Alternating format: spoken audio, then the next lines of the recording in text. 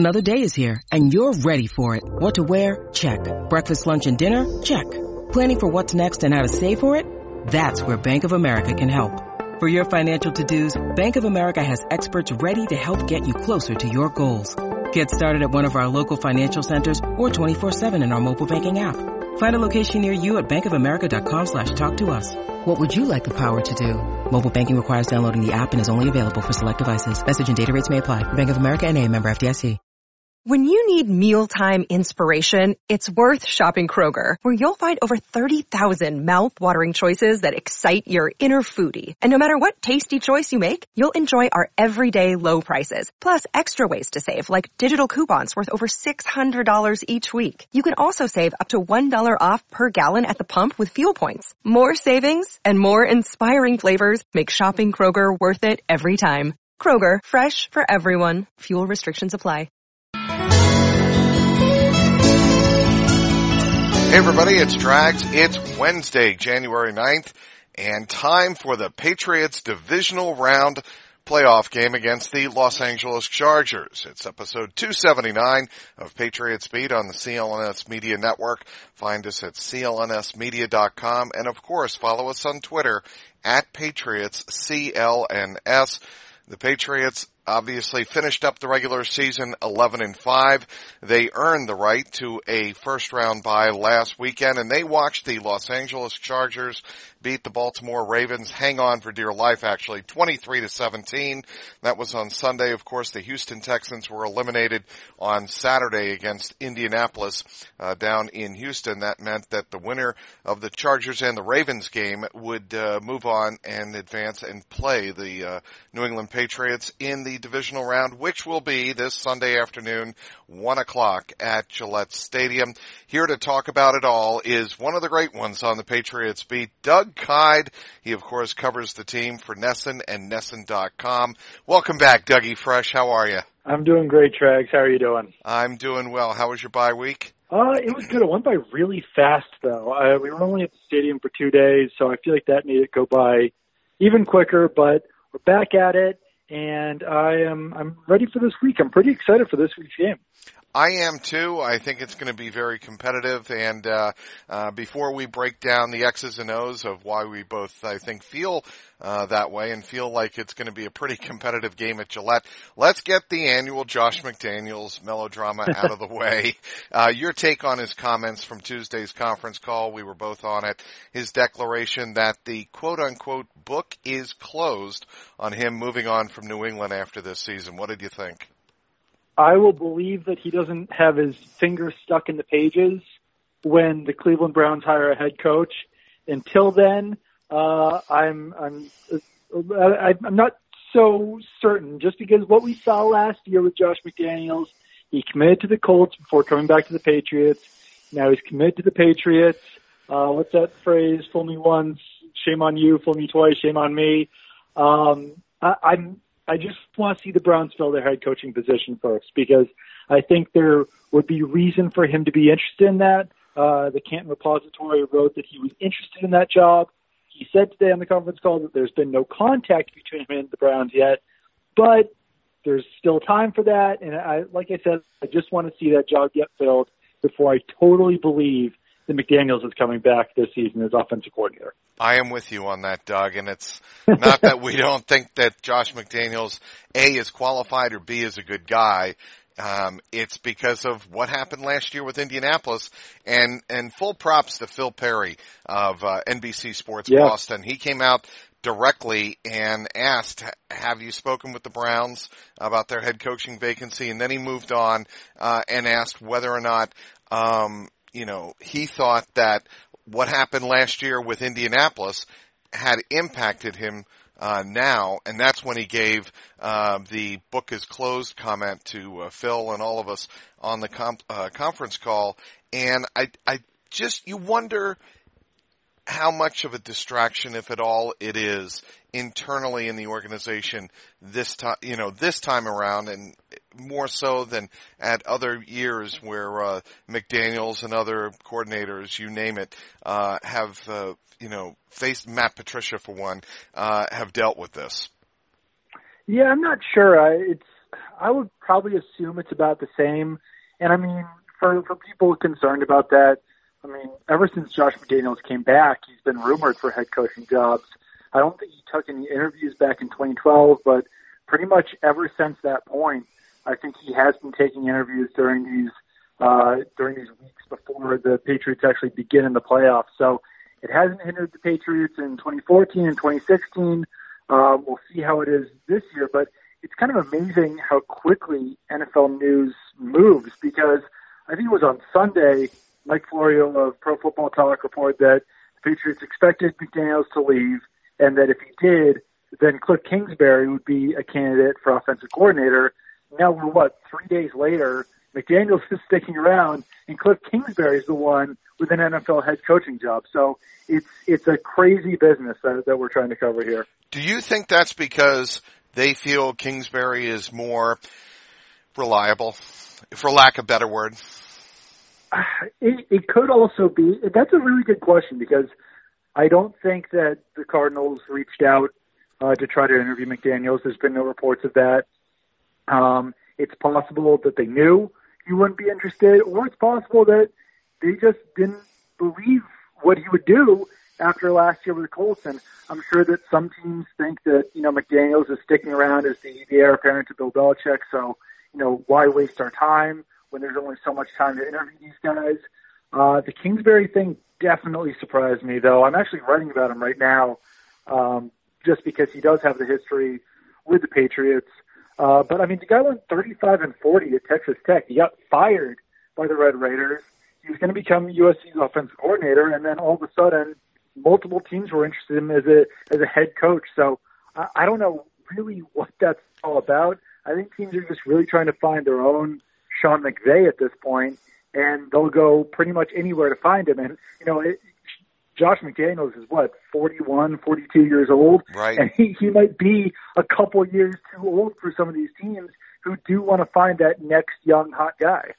Well, not everybody can have the headhunter that Cliff Kingsbury has in Tom Brady, It's very true. I mean, That's Tom really Brady's true. comments, we laugh about it, both of us, but obviously when Tom Brady is saying he's got a tremendous football mind, with some teams, that's good enough. I mean, if you impress one of the greatest quarterbacks in the history of the game, with your offensive knowledge and your concepts, maybe, the right environment in Arizona presents itself with a young quarterback like Josh Rosen. I wonder, whether or not, what happened at Texas Tech, is a truer indication of how he can handle a program. Yeah, it is. I don't know.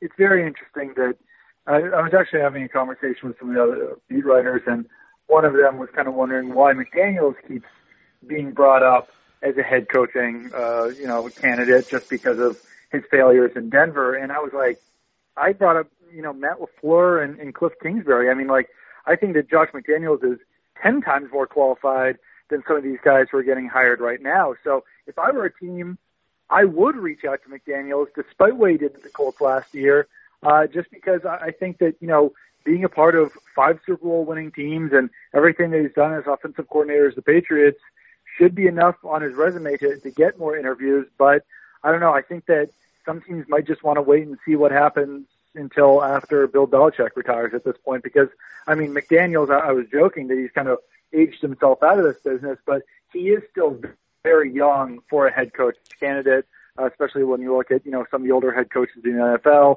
Bruce Arians just got hired. So McDaniels has got years and years and years where he can become a head coach. And at this point, I can't say that I totally blame other teams for maybe waiting it out at this point, because they don't want to be left at the altar like the Colts were. How do you think Josh McDaniels has done this year?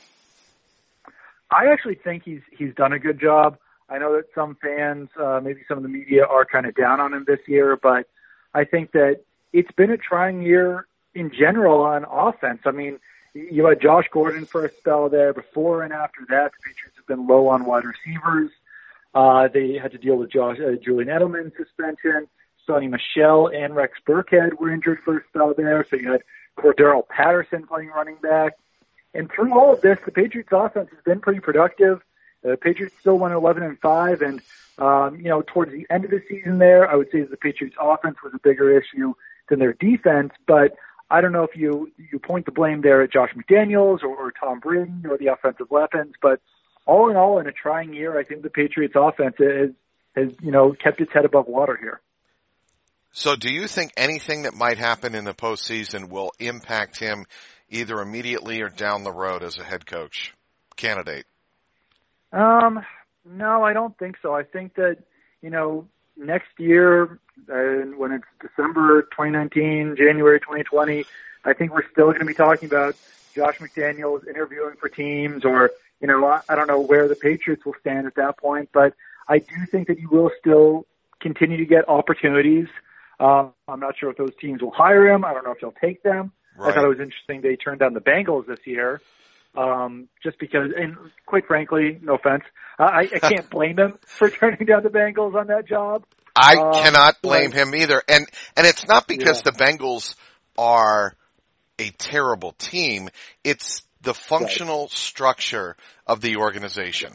And, if you go to a team like the Browns, and the irony here is, the Browns are considered, one of the obviously landmark franchises of the NFL with, going all the way back to the days of Paul Brown, but they are a much more progressive franchise, certainly with a quarterback in Baker Mayfield.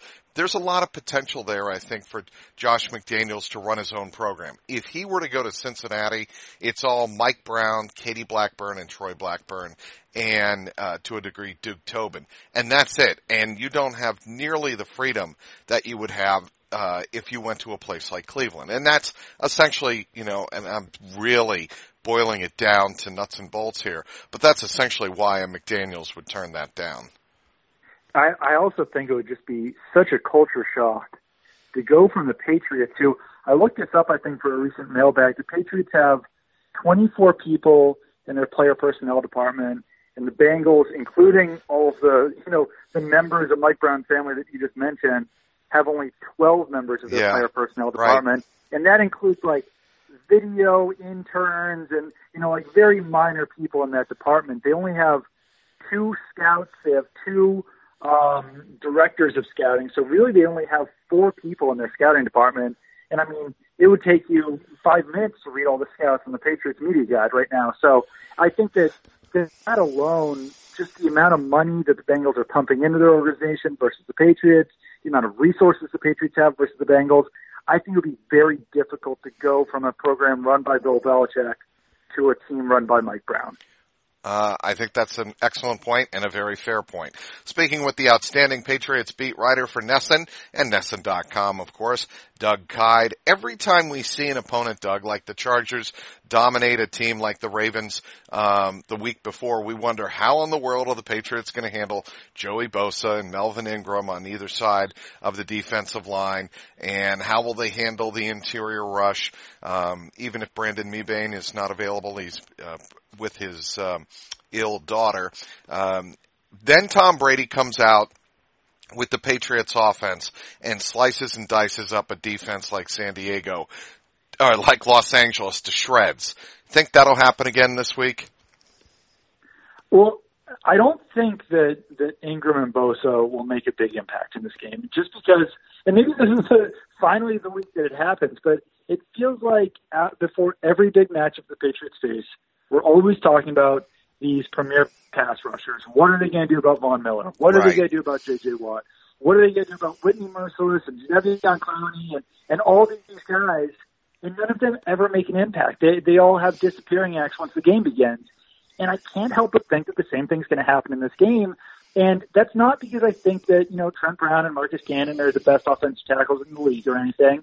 The Patriots offensive line has done a good job as a whole this season. I think they've let up the 3rd least pressure rate of any offensive line in the league. It might be even lower than that. They might be 1st or 2nd. But Tom Brady just gets rid of the ball so quickly that a lot of the time these pass rushers are neutralized. And I can't help but think that the same thing's going to happen with Ingram and Bosa. And that doesn't mean to me that Brady's going to carve up the Chargers defense, but I don't think that the Patriots, Brady, and Belichick will allow it to be Ingram and Bosa who disrupts things. I think that if anything, they'll make it be Desmond King and some of the other, their safety, the guy from Florida, Darwin James. Yeah. I think that they're going to force other guys to be the ones to beat them. And I think that they will, put a lot of resources into blocking Ingram and Bosa. I think that Brady will definitely try to get rid of that ball as quickly as possible. And he's done a good job of getting rid of the ball quickly all season. And that's why that pressure rate is so low this season. So the last time that a pair of edge rushers really made a difference in the playoffs against the Patriots, of course, was DeMarcus Ware and Von Miller. And that was because that game, the 2016 AFC Championship, was in Denver. And that was, of course, because the Patriots finished the season very slowly, losing very poorly, losing, I believe it was 4 of their final 6 games back 3 years ago. And that AFC Championship game was in Denver. But it's very rare that, even a pair of terrific edge rushers like Joey Bosa and Melvin Ingram have that kind of game at Gillette, because they don't have the ability necessarily to jump the snap count. Yeah, and I mean that 2015 Patriots team was also kind of a mess. By that point in the AFC Championship game, Nate Solder was on injured reserve. I think maybe some of the other pieces on the offensive line were kind of banged up as well. But really, a big part of that game as well was the fact that the Patriots running backs were Steven Jackson, James White, and Brandon Bolden. So there was really no threat whatsoever for the Patriots to run in that game. So the Broncos really could just pin their ears back with Von Miller and DeMarcus Ware to rush after Brady. And I know that I'm kind of the eternal optimist on the beat. And when you've been covering a team that goes 12-4 and it's won, 2 Super Bowls, been to 3 in the time that I've been covering them, that's kind of natural to become that ever optimist.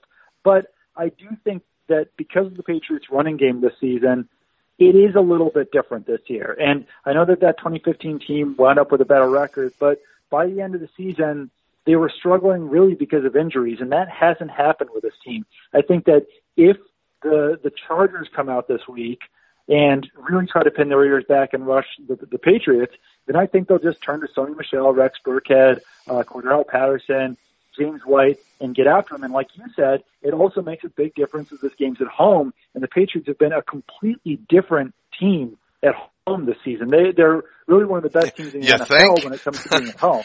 Yeah, I mean, it's unbelievable if you look at even like the stat splits. I think that their passer rating is like 10 or 15 points higher. Their passer rating allowed is 10 or 15 points lower. It's just unbelievable how much better they are at home. Well, and the other thing, and we saw this last week, and, it was kind of the topic du jour, as Tony Romo was talking about it during the broadcast, and then the first couple of days of the week here as we preview the LA Chargers coming to Gillette, their 3 safety look. Which is a big part of their base defense. Jaleel Adai, Adrian Phillips, and you already mentioned Derwin James, who is the rookie out of Florida State who could draw some of the Gronk coverage. But the point there is, when you have 3 safeties on the field as part of your base, the Chargers and Anthony Lynn and their defensive coordinator Gus Bradley are trying to compensate for their lack of linebacker depth, because they have 3 linebackers who are injured. Those guys did a pretty good job stopping the run against the Ravens last week and containing Lamar Jackson. I'm just curious to get your read on whether or not you think that same type of look will be as effective against Sony Michel and James White, if they, you correctly anticipate, could get a big shoulder a big load in this game. I don't think it will be as effective. I think that, one of the reasons why they came out in that quarters and dime package against the Ravens was just that, Lamar Jackson is such a running threat, and Lamar Jackson is of a slighter build. So they weren't doing a lot of, I think, power running in that game. And if the Patriots come out and they put, Gronk on the field, they put James Devlin on the field, and they put Sony Michel on the field, or Rex Burkhead, I don't know if you can combat that with a 6 or 7 defensive back group, just because there's going to be so many big bodies on the field for the Patriots. And, the Chargers might try, but they also might have to adjust very quickly. And like you said, their linebacker depth is weak. Even the guys that they do have left on their roster definitely aren't, very exceptional players. So if the Patriots can force the Chargers to put those linebackers on the field, I think that really is kind of a strength for the Patriots. But regardless of how the Chargers align, I think that the Patriots might have the pieces to combat it with an opposing offense. And, the passing game really did struggle basically from the second half against the Dolphins all the way up until the end of that win over the Bills. But that Week 17 game against the Jets showed enough glimmers that I think the Patriots' passing attack might possibly be back to normal this week against the Chargers.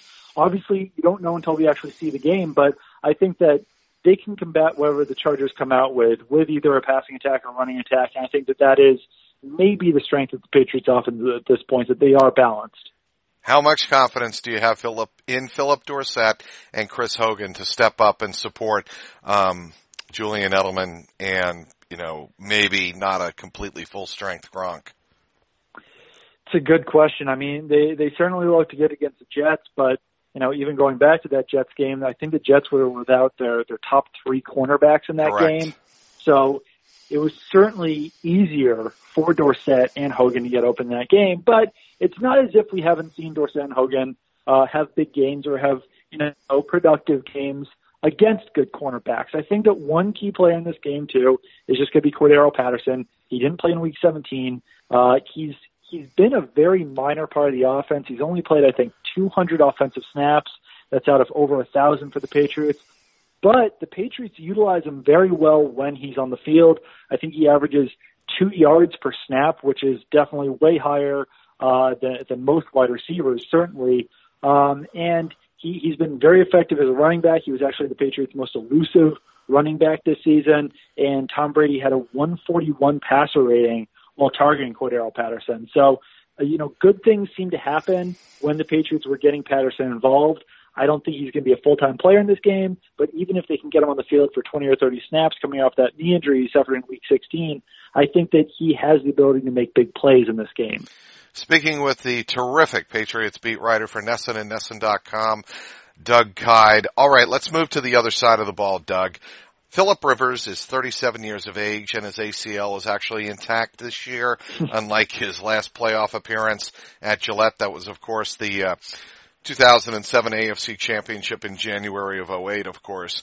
And, even Rodney Harrison on the NBC broadcast of the Bears-Eagles game was talking about how when he was on the field against Rivers in that 2007 championship game, he was just impressed with his toughness. But that's 11 years ago. What do you think Philip Rivers has left in the tank to give in this game?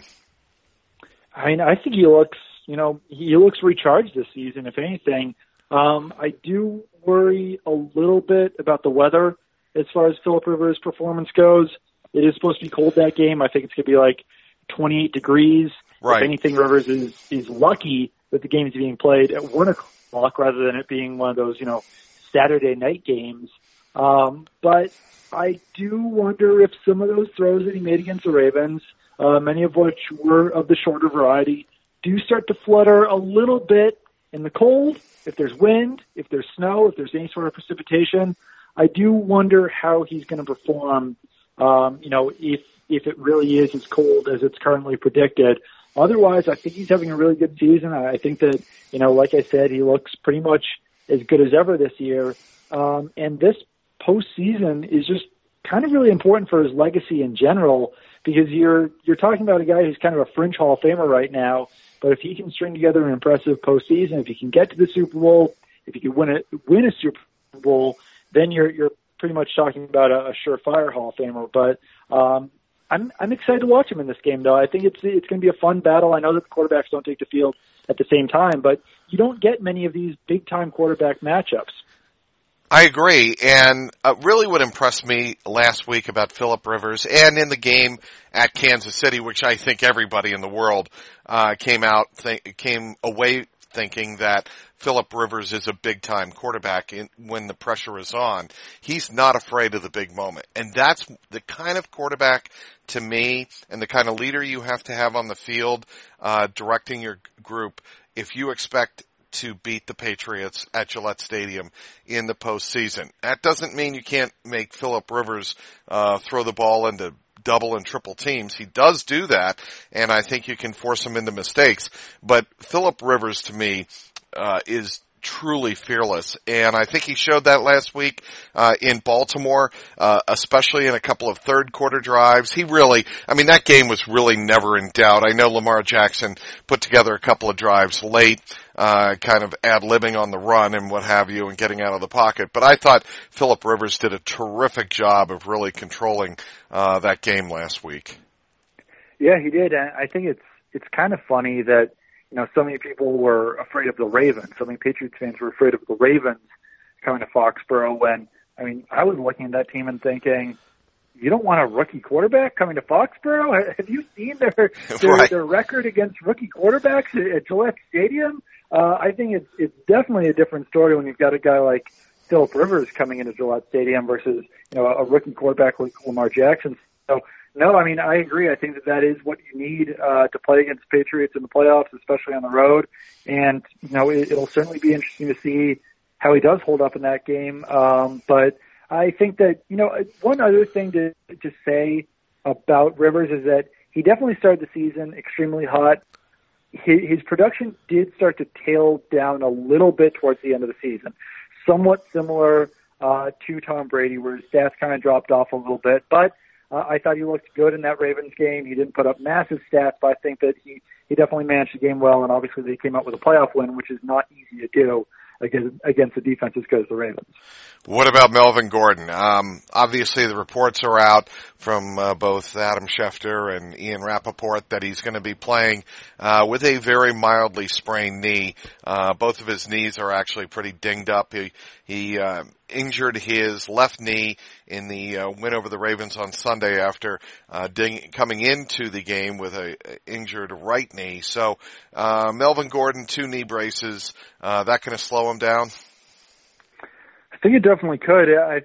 Doesn't this kind of feel like one of those games where, Melvin Gordon takes the field for the first snap, kind of limps off the field, and then you don't see him again, kind of like it was a Le'Veon couple Bell. years ago with Le'Veon Bell. Yep. Yeah. It feels like one of those games, and if it is, then, everyone's going to be talking about, if the Patriots win, going into the AFC Championship game of, they got lucky, Melvin Gordon didn't play the whole game, blah, blah, blah. It's definitely not a good situation for the Chargers to be in heading into this game, especially like I was saying, with the cold, could be slippery on the field. If there's snow, that's definitely not a good situation coming in with 2 injured knees. It just feels like he's probably not going to be overly effective in this game, or at least that's certainly what the Patriots are hoping for. Because if Gordon's not effective, then they can come out with those, 6 or 7 defensive back sets and then really stack it up against the Chargers passing game, rather than having to worry about their really balanced offense. It's one thing about the Chargers that they're actually very balanced overall. They've got a good passing attack, good rushing attack, good against the run and good against the pass. But if they can, neutralize one side of that, and if Gordon isn't going to be fully healthy, then they can really start to shift their focus a lot more towards Rivers and their big, tall wide receivers in there. Speaking of ACLs and MCLs, the Chargers activated their terrific third-year tight end Hunter Henry this week. He tore his this is remarkable, Doug.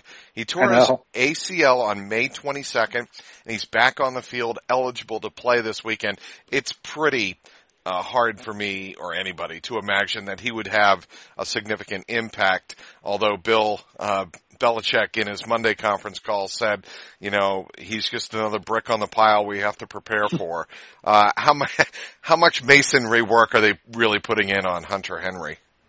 It is amazing. We were trying to do the math in the media workroom the other day, and it's basically like a player tearing his ACL in the Super Bowl and then being back for week 1. And putting it in the perspective of May to January makes it seem even more amazing. And it might even be a shorter timeline, May to January. I don't know, bad at math and calendars and all that sort of thing. It's 8 weeks. It's 8 months and a week. Okay, so yeah, that's unbelievable. The Patriots have been shaky against tight ends, so even if he can get out there for 20, 30 snaps, it's certainly possible that he goes out there and and gets a touchdown over Patrick Chung or Devin McCourty. I will say that Chung and McCourty both had cheeky spurts early in the season. Both guys really kind of came back and were playing at kind of a vintage level near the end of the season. So the Patriots have to hope that week off of the bye didn't, disrupt anything there, and that they can continue those strong performances. Because, looking at this Chargers team when it was just Virgil Green and Antonio Gates, didn't seem too intimidating at tight end, but if you throw Hunter Henry into the mix for a few snaps, things could get a little bit dicey. So Chung and McCourty and maybe some of the linebackers definitely have to be on their A game, not knowing how Henry is going to look coming back from that ACL injury. Do you remember January 14th, 2007? Oh, I'm sure I do. You know why I'm asking? Was that the Rivers ACL game? That was the year before. That was the Marlon McCree, Troy Brown game. And I really, I enjoyed writing about this on Tuesday, Doug, and, asked Bill about, the Eagles-Bears game and why you never give up on a play, especially come playoff time. And, you weren't covering the team back then, were you? I'm just curious. No, I was not, no. Okay, but, everybody knows the story of, that fourth down pass over the middle was picked off by Marlon McCree. It really should have been the end of the game with about 6 minutes to go. Brady might have gotten another shot, who knows. But, at that point, the Patriots were down 21-13. McCree doesn't get right to the ground. He runs around a little bit. Troy Brown forces the fumble. Rashae Caldwell recovers, and the rest is history. Patriots come back and win it 24-21. And I'm just curious if and Phillip Rivers was the quarterback in that game. If you think a game like that still sticks in the craw of Phillip Rivers, I think it has to. Yeah, I mean, you would certainly think so. It's, it is funny that we look at, how the Chargers have fared against the Patriots over the years, how the Patriots fared against the Chargers. And most of the time, those things really don't matter because there's not a lot of history there. I mean, who cares how the Ravens played the Patriots in 2004, something like that. But the fact that Rivers is still around from those games, I think it could stick in his craw. I'm not sure how big of a difference it'll make, but I certainly would not be surprised if he's thinking about, all those losses that he's had against the Patriots over the years, all those tough losses heading into this game. And like I said earlier, this might be his last chance at a Super Bowl. The Chargers have been so up and down throughout his career. They haven't been able to find the same consistency that the Patriots have had with Brady, the Steelers have had with Roethlisberger, the Colts had with Manning. So he really does have to take advantage of every time that he does get to the postseason with his team. That story again you want to promote that you're working on for Wednesday? Yeah, I'm writing about Cliff Kingsbury. It's funny because, the NFL and everything moves so fast that when I was actually starting to write the story, it was about how he fit as a potential offensive coordinator for the Patriots. Obviously the tables have turned now, and now you're talking about him as the head coach of the Arizona Cardinals. So I did talk to a former Patriot who was around Kingsbury during that 2003 season just to see if there were any signs that he could become a future head coach. Again, I want to thank everybody for downloading today's podcast. I want to thank our terrific guest, Doug Kyed, the outstanding writer covering the Patriots and the NFL for Nesson and Nesson.com. You can follow him on Twitter at DOUGKYED. That's Doug Kyed. For producer Michael Angi and the founder of the network, Nick Gelso, this is Mike Petralia, and this has been the Patriots Beat podcast, powered by CLNS Media.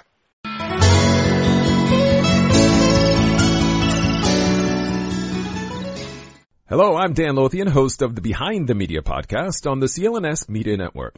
Along with Jimmy Young, we dive into the biggest media headlines each week with honest, informed, and sometimes irreverent perspectives. It's not all serious. We deliver information and entertainment. As we like to say on Behind the Media, we find the interesting in media so you don't have to go searching for it. Listen to our podcast and get prepped for the next trip to the water cooler. Subscribe to Behind the Media wherever you get your podcast, or find us on www.clnsmedia.com.